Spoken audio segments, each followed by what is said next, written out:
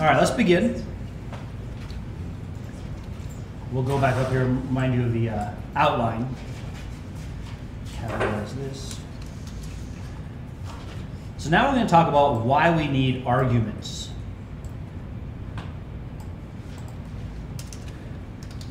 Why do we need arguments? Which is a funny way to put that is that we're going to give an argument for arguments. And I have a book out. I wanted to bring it today, but the paperback didn't come out in time. And it's called The 12 Arguments. How to Show What's Clear About God from General Revelation. And the first chapter is titled this, An Argument for Arguments. That's the first argument of the 12. Why do we even need arguments at all? So let's talk about that a little bit.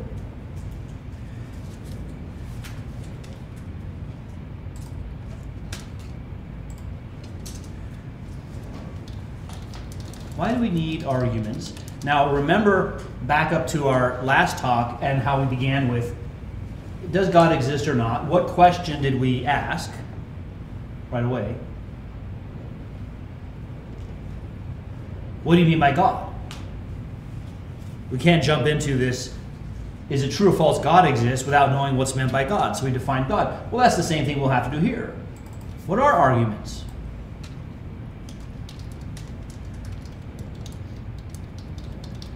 What is an argument? And really, I want to go back a little bit before that and ask this question. What is philosophy? I'm going to give a definition from Peter Vermigli. If you've been on my YouTube page, you'll see a lecture on this a few weeks back. Peter Vermigli, Reformed theologian. And he said, philosophy, we often define philosophy as the love of wisdom from the word itself, philosophia. But he said it's also seeking to be clear or clarity, having clarity. And that's from a related term, philosophia. If you have a Saphia here, which he said he thinks they're related in the Greek. So being wise, at least you can see it this way. If you say you're wise in some field, say you're really wise at plumbing and someone says, oh good, I'm down here, can you hand me the monkey wrench? Say, which one's that again? Well, that's just the basics, right? You don't know the basics about a clear difference between a crescent wrench and a monkey wrench. Well, then you're not wise in plumbing. So you're in any field, you'd want to have clarity of what things are. Right? Imagine you have a plumber come over and I found your problem, I fixed it. Oh, good, you took care of the downstairs bathroom that was leaking? No, I fixed the upstairs one. There wasn't a leak at all. Well, you didn't get the right problem. So you weren't wise. You weren't able to solve the problem. So we need clarity, and that's what arguments are aiming at. An argument aims at clarity. We want to clarify or be clear about the terms in the argument, about the premises in the argument, and about how we infer the conclusion from the premises. I've just finished making an online logic class. If you've been to our webpage, you know that we offer free online classes. And we're currently offering one on God and morality. The next one up will be on logic. So today we're not going to get into a lot of details about inferences. But just know that we do offer that resource, so that'll be out probably in May. And you can take that for free and you'll learn a lot of the nuts and bolts of logic. And what I liked about it, as I was making these videos, what I was thinking, what's better about my class than the one I took is just this much. Not that I'm a better teacher, but you can pause the video and rewind it. When I was taking logic class, it was live. You can't pause this instructor, right? So it gets technical, but it's a video, so you can stop it, go back and say, wait, what? What did you just say? And go at your pace. Because honestly, I think when you get into logic, if it's intimidating at first, once you get past that, you get into it, it's really interesting how ideas relate and work together. So that's coming out. That's on, I should put a few of our web pages up here because that's on courses.generalrevelation.com. All those are online for free. And then there's also generalrevelation.com where we have our blog and posts for our conferences coming up.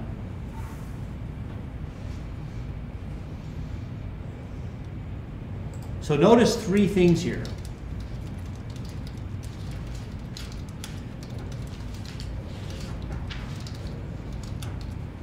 Terms, premises, and conclusions in an argument.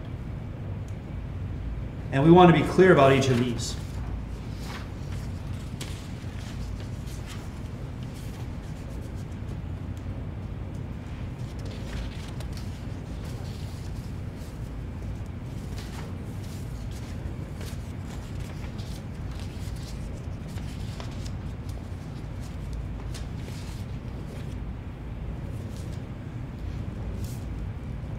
So that's what philosophy is concerned about in general. You'll find philosophers doing that, talking about ideas, trying to clarify what ideas they had in mind, what your ideas are, what my ideas are, and especially about basic questions.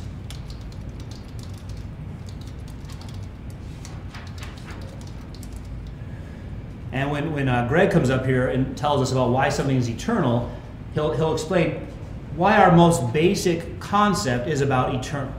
So we'll come to that in a little bit. In other words, philosophy begins with that question. What is real or eternal?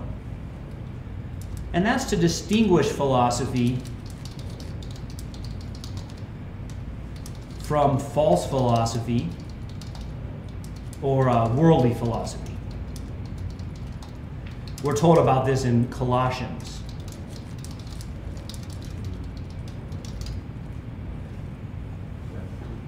You might remember Colossians specifically warning 2:8.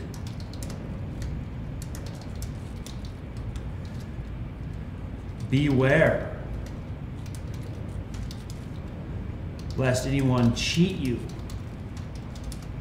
through philosophy and empty deceit, according to the tradition of men, according to the basic principles of the world, and not according to Christ.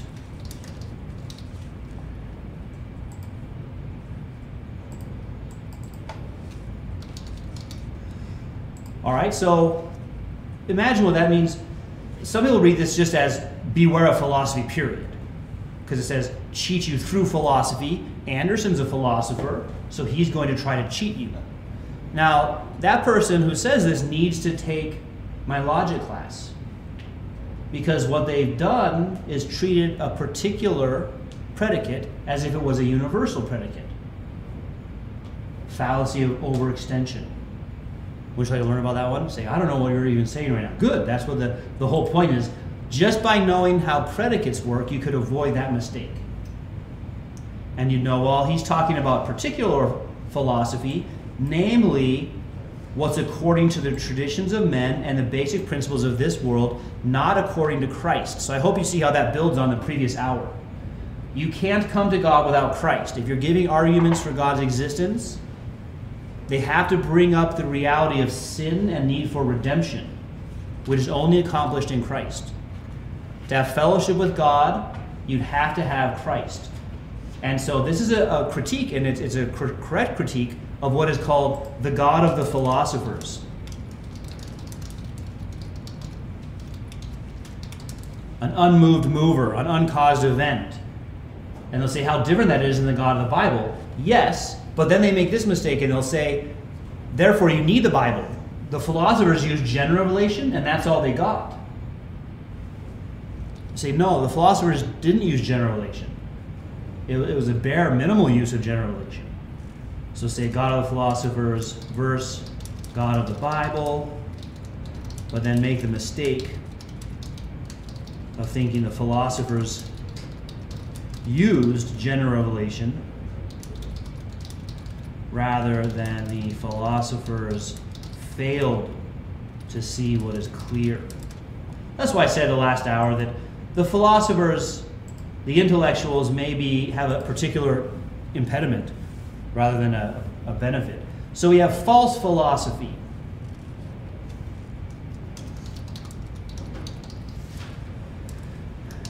And we can challenge it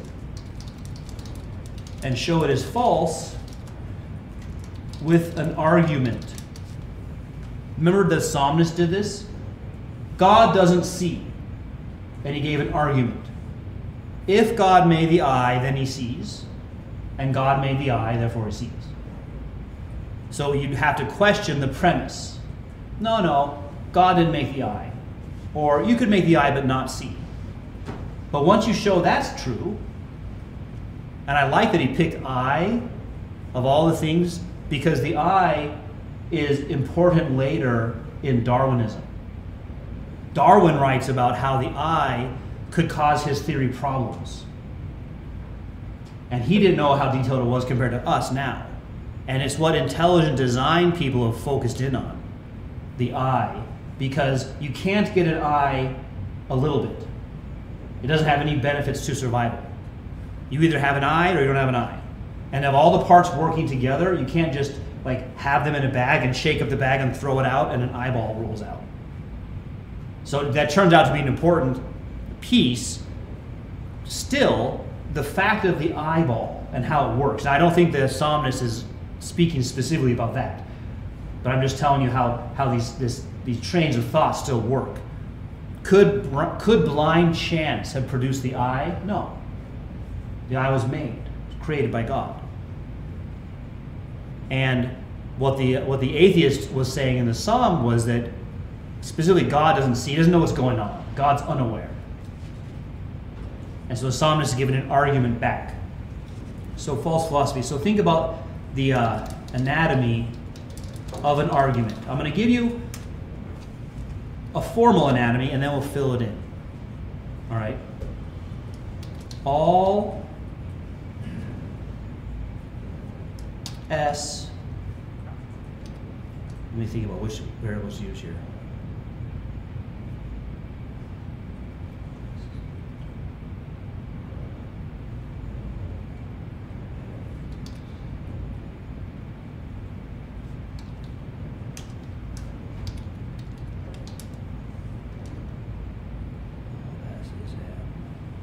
I'm gonna trip myself up by using, say, all men are mortal.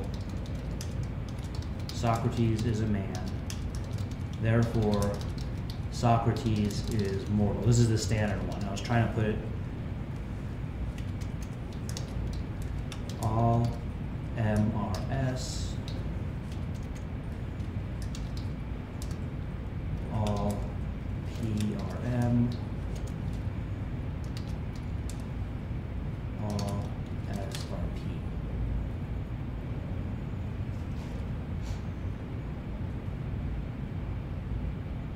What do you mean, PRS? Yeah, wait.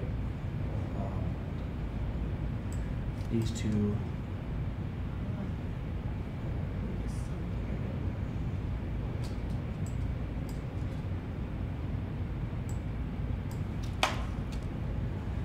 All. This is being counterproductive for my purpose. I need to get the variables right, though.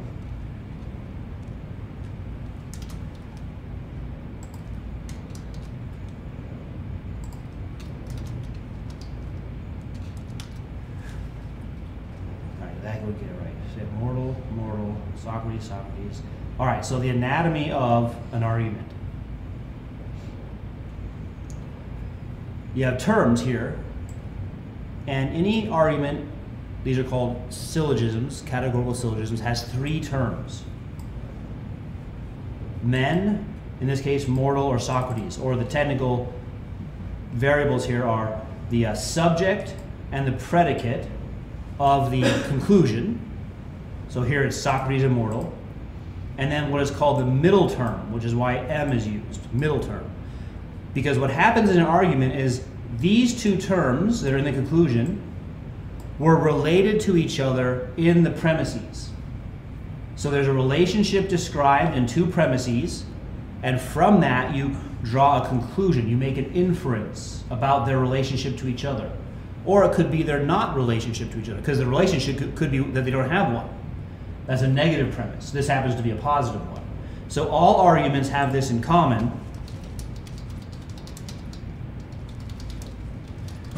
Are relating two terms to each other based on their relationship to a third term.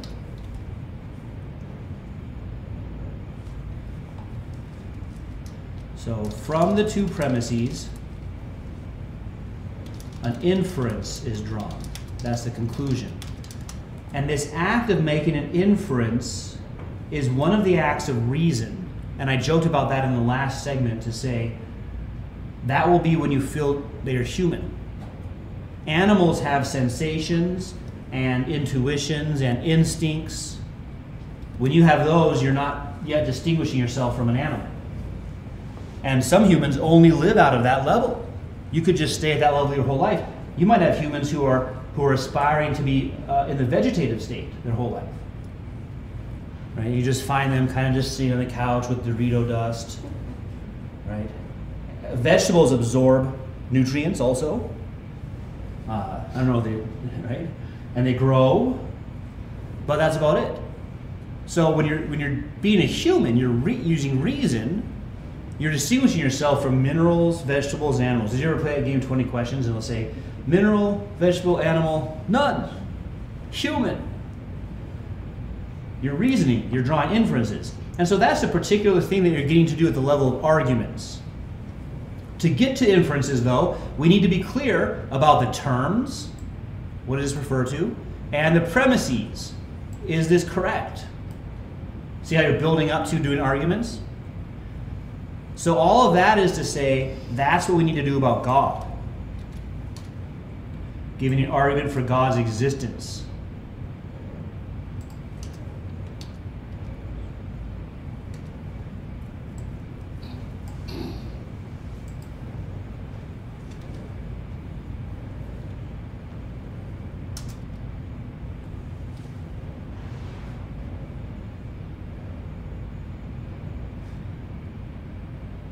Now, what about false religion?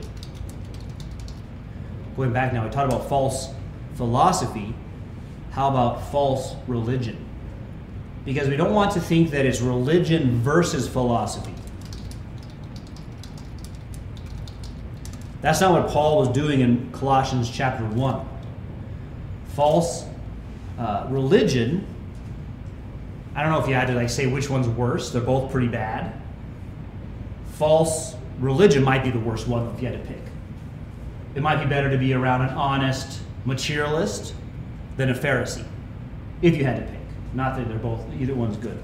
But in Amos 5, we're told God says he hates their religious observances and sacrifices. This is to the Jews in Jerusalem, where they're supposedly keeping his commands. They were told to do this, they supposedly are doing it, and God hates it because they aren't actually seeking God. They don't understand. And again, just like the Pharisees in the time of Jesus, they keep the sacrifices of the temple, but they don't know who Jesus is. Well, wait a minute. You've been observing Passover and the Passover lamb, the Lamb of God, all these years. You've been observing the sacrifice on the Day of Atonement, and you don't know who the true Lamb of God is? Then you don't know God. And that's what Jesus says to them, and that's when they particularly get upset. If you don't know me, you don't know my Father who sent me. You don't understand. And that's why I've been emphasizing that theme this morning. We're coming to have fellowship with God through understanding. Remember, our motto is by faith we understand, from Hebrews 11. Faith is not blind belief, it's understanding. And Hebrews 11 begins with this.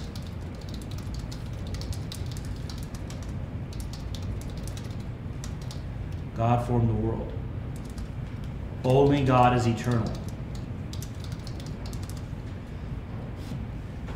And we fear God because of who He is and because we have violated His law. So from there, we get to our need for Christ. We can't just keep it in the abstract about who God is. So we have false philosophy and false religion, and we want to avoid both, not just be worried about false philosophy. So what are some alternatives to arguments?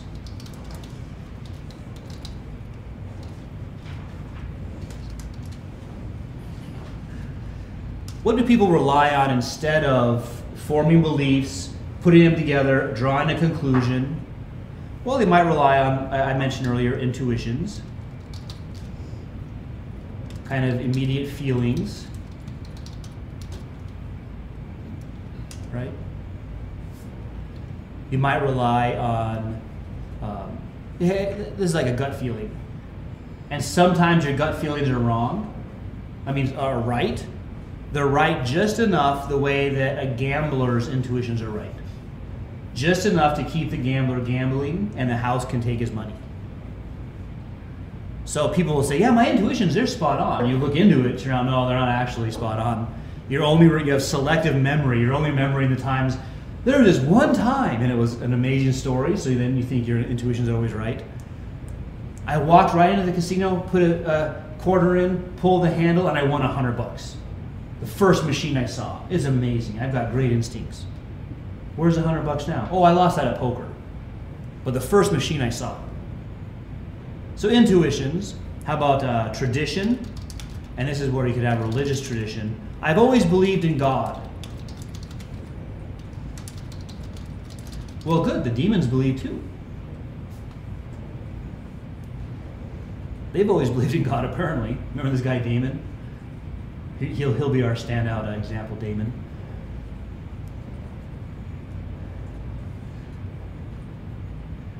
I've always believed in God. Yeah, that's a lot of people say that, right? Did you understand God? Now to some people that sounds surprising. You can never understand God. Well, you misunderstood. You think I mean comprehensively, like you understand all. You don't even comprehensively understand anybody. No, but you understand even the first things about God. When you say this, I've always believed in God. Did you always? I think we could prove this true because you're saying, yeah, since I was a little baby. Well, we'll go up to the little babies that claim to always believe in God. Do they believe these things about God? Well, I believe there's a higher power. Yeah, I know. You were conditioned to believe there's a higher power because when you were a baby, you were in your crib, and you'd be uncomfortable and you'd cry, and a huge figure would hover over you and relieve your discomfort, and then go away. And you grew up, and that was your religion. And then, as you became a teenager, you realized that when you cry out to this huge higher power, it doesn't relieve your discomfort. So then you became angry and bitter at it and said, now I hate that higher power. Why won't it help me? So that's just Freudian conditioning. Freud describes all of that whole process. That's not getting to you knowing God. How about, this one might seem odd, informal fallacies. Pseudo-arguments, and I'm going to have Greg talk about this here now. A pseudo-argument means there are people who give arguments, they're just not actually sound arguments. This is aimed at persuasion, not truth. And a lot of people they stumble there because they'll say, well, I gave a sound argument and the people weren't persuaded. That's what you should expect. Read the book of Acts. Paul goes to Athens, gives a sound argument. Some of them mock him, and some of them say, we want to hear more. So I'm not suggesting that if you drop an argument on people, the whole crowd agrees. That has to do with their own subjective development, where they're at. But most of the arguments you see, and the example I do in my classes is I say, bring in 10 examples from ads. Because almost without exception, every advertisement is an informal fallacy. And I think that was actually the very first, or close to the first episode of Mad Men, which is about Madison Avenue marketers in the 60s. And John Hamm's character, they were being hired by Lucky Strike cigarettes to make an ad. And it was right after the Surgeon General had first issued the warning against cigarettes. So the Lucky Strike idea people were saying, what we need to do is say, our cigarettes have been proven to cause less cancer than the other cigarettes. Like ours are the healthy cigarettes. And John Hamm's character said, that's a terrible argument, first off. Like we'll kill you less than the other guys. But really, people don't smoke for that reason. And his idea was this. You just have a picture of a guy smoking and looking satisfied, and the line says, life's hard. Because that's why people smoke. You might die in the car on the way home today. You'll have an argument with your spouse. You'll go to a job you don't hate. Life's hard. You don't care if you're going to get cancer in 30 years. You just care about getting through the day. And he's right. That's a good ad. Right? People bought cigarettes because life's hard. That's a pseudo-argument, though. You don't really, it's not even an argument in one sense. It's a pseudo-convincing statement, right? It doesn't give you premise, conclusion. So I'm gonna have Greg talk to you about some of these, and then transition. We'll have our break, and then he'll get into our next argument as well about what is eternal.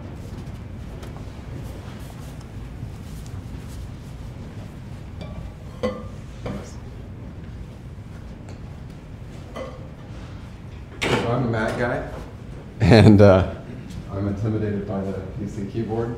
So I'm going to write up on the whiteboard as needed and go from there. But I'm seeing it appears that they were learning some psychology in here before. We've got the id, ego, and superego. Yeah, to get to this point about informal fallacies, I, for one, was convicted, especially by the first segment Dr. Anderson just gave us, the biblical term of fool. We still have the ideas in our being, and to purge those is to be able to identify what is it that's tripping us up, what is it that's distracting us. And so the way that I was thinking about this visually as Dr. Anderson was presenting it, we have obviously the idea of the logos, or the giving an account of something, or the word. And we have that in John 1 as the eternal word of God, and that proceeds from God. It is God. It is a person in Christ. And so out of that, of course, we're going to have everything, every element, every aspect of life relating back to that word, back to that logos. Everything is going to be a revelation, general revelation of God. And so we have the logos, and as Dr. Anderson's put up here, we have intuitions. Intuitions. How do we make sense of our intuition in light of our humanity or tradition? Here we might also say culture, right? Culture is not a bad thing, generally speaking. It's a human element as we're connected together. We might also say science, right? So we have these elements of who we are as mental beings. We need meaning. And we don't just need meaning, off trying to contemplate God, who's in another distant realm, and the revelations that he's given of himself are up there. No, the revelations are all around us. And so these should be interconnected into our understanding in the logos. And we see that with university. It's to be bringing all or universe, right? It's bringing all these versions or elements of life and bringing them to focus on the core. What is that core? What is the perhaps here we'd say, what is the being from which all things proceed, right? So we'll talk about the eternal from that perspective. But as we look at informal fallacies, these are aimed at persuasion and not truth. And so we want truth about these things. How should I understand my intuition? I had, tax season is upon us, and so I was talking to an accountant recently, and she was talking with me about, gut feelings, and we got to trust our gut feelings. And I thought, okay, maybe that's a good thing for an accountant to say to me. I'm not sure, but we have intuitions, and those need to be made sense of, but they can trip us up. And we could be wrong. What sorts of life experiences do you experience that in? Or tradition and culture. Now there's a big informal fallacy here. We see in tradition and culture we can give way to appeal to authority.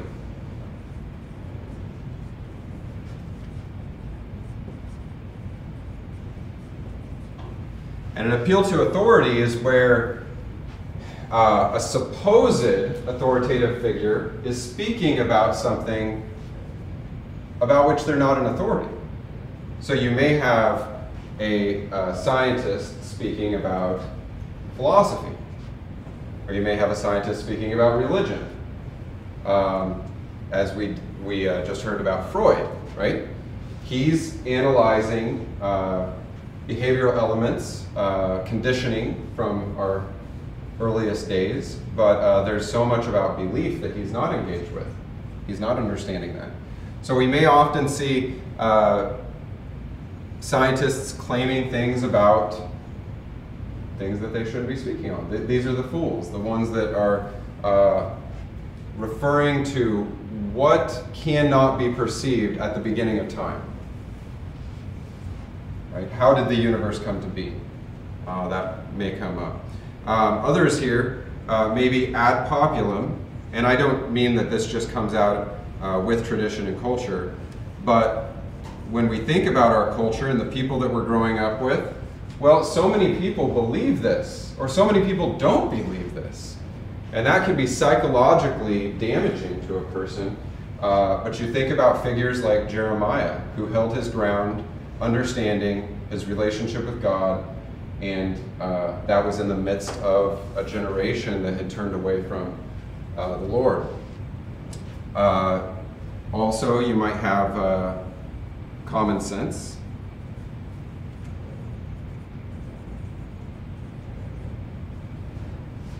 So, common sense may be similar to intuition. Intuition might, you might see this in art, right? It takes the sign to be the reality. Within various religious traditions, you might have rites or sacraments like baptism or circumcision or some other, handshake or something, and that means you're in. Does it mean that you're in with God because you had some water sprinkled on you? Or immersion? Should it be immersion? Does it matter how the sign is given? So we can have all sorts of arguments based upon this. This is to say the sign, baptism or circumcision, is the reality. That is, you have a real living relationship with God. You have a new heart to understand. That doesn't follow. The sign does not mean that the reality is immediately present at that time.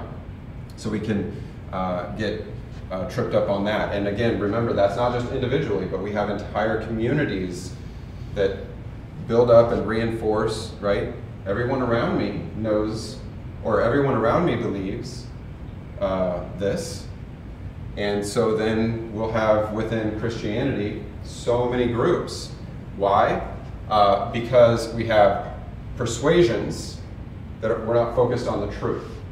We're not focused on considering the meaning of things. And then in common sense, as I wrote here, this would not be the sign is the reality, but an appearance is the reality. So you're flying into Hawaii if you're maybe privileged. I've not had that privilege. But you're flying into Hawaii, and as you descend, you're seeing the change in the color of the water. Now, is the water actually changing color? No. No, it's just the position of the perceiver that's changing. So you may say, oh, it appears to me that the world is flat. It's not. There's a Netflix documentary. It's really interesting how it ends. It's kind of like a gotcha.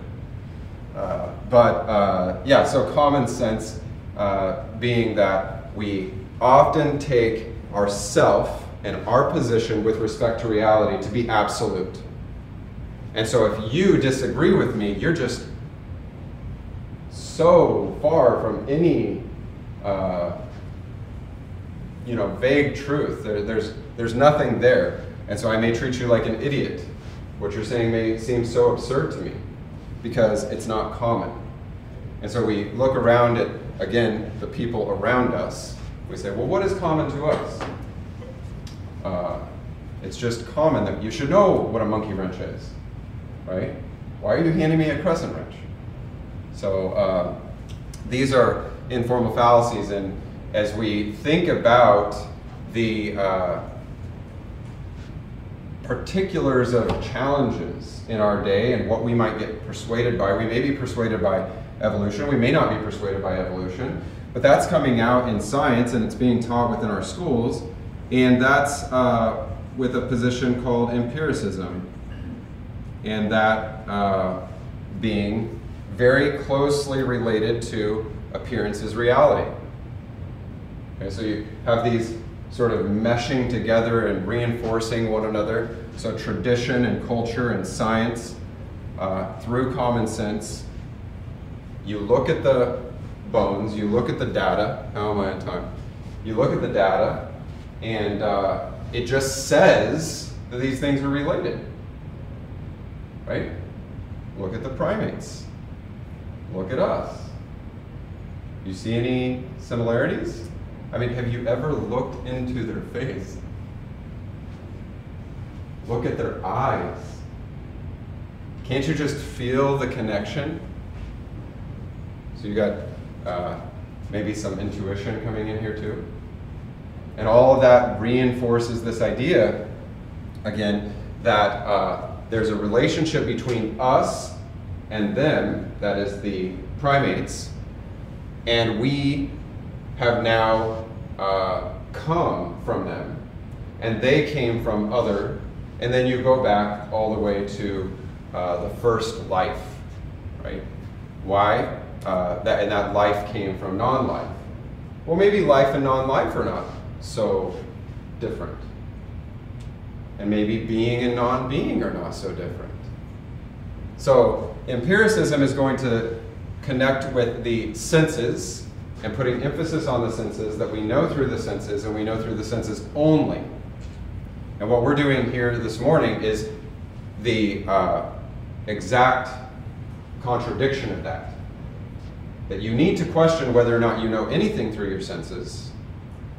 And in fact, you know all things by reason, through argument. But when I was 3, I was like learning what circles were and what squares were, and they don't fit into the same holes.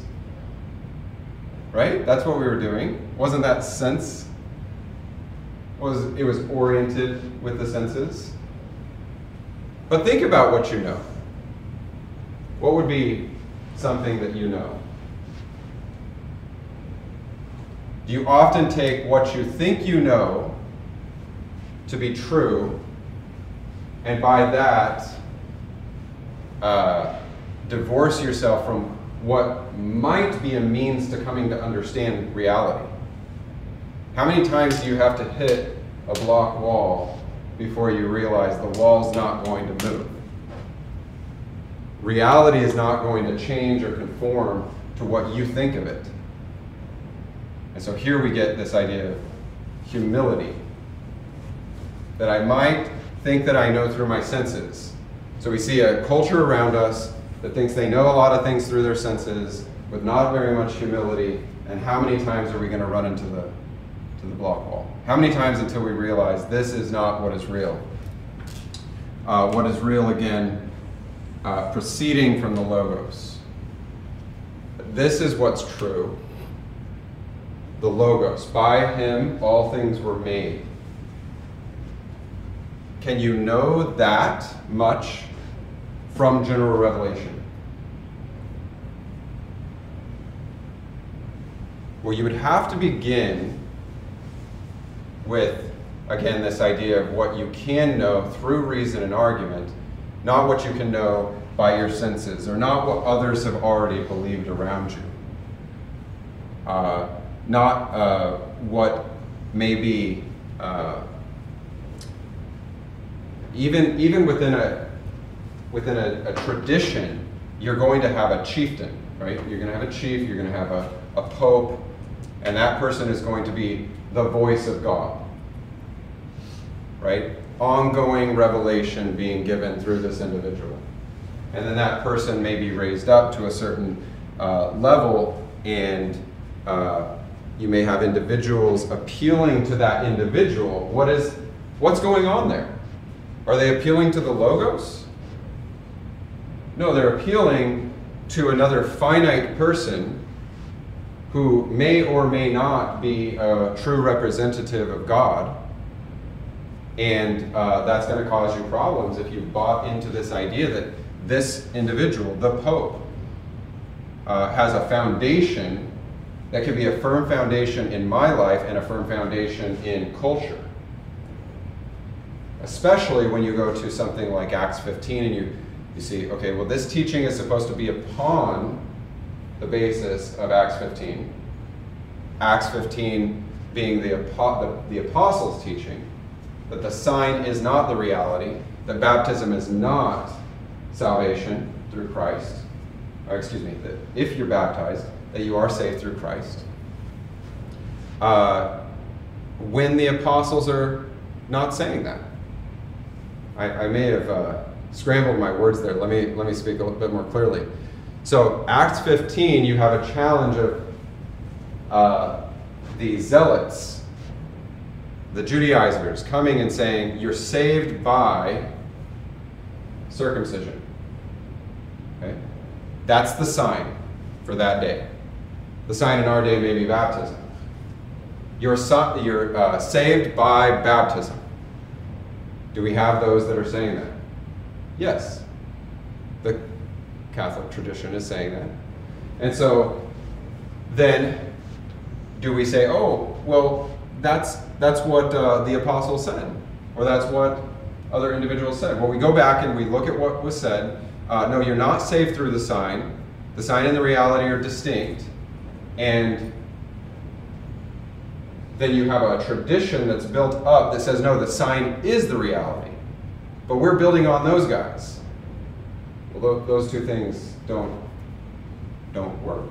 They can't interconnect. You can't say, I'm going to build on this foundation and then build over here and say, I'm building on that foundation. It's not the way it works. So if you're going to build on the apostles' teaching, you have to understand the sign is not the reality and build on it that way. And this is just within the realm of Christianity. Of course, we can look at many religious traditions and see the same sorts of things. So I hope this was helpful in just identifying, again, these are elements of our humanness, our mannishness, as some philosophers or theologians might call it. And they're proceeding as we were created by our Creator. They're proceeding ultimately from that Creator, and we should be able to make sense of them. But in our mind, when we're not focused on reason and argument, when we're not concerned with meaning, of course we say we are. We're that fool that says in his heart there is no God. We go astray, and that comes out in these informal fallacies. And it becomes a poison to us in our daily lives as we think one thought after another. It becomes a poison to others when we speak and behave in the same way as it comes out of our thinking. And so we want to go back and we want to take those informal fallacies captive and show, yeah, I'm ultimately concerned with persuasion. I've not been concerned with truth. And that's going to be the crux of it. At that point, we need to crucify that old life of being persuaded by something other than what's rational, and only then can we find meaning.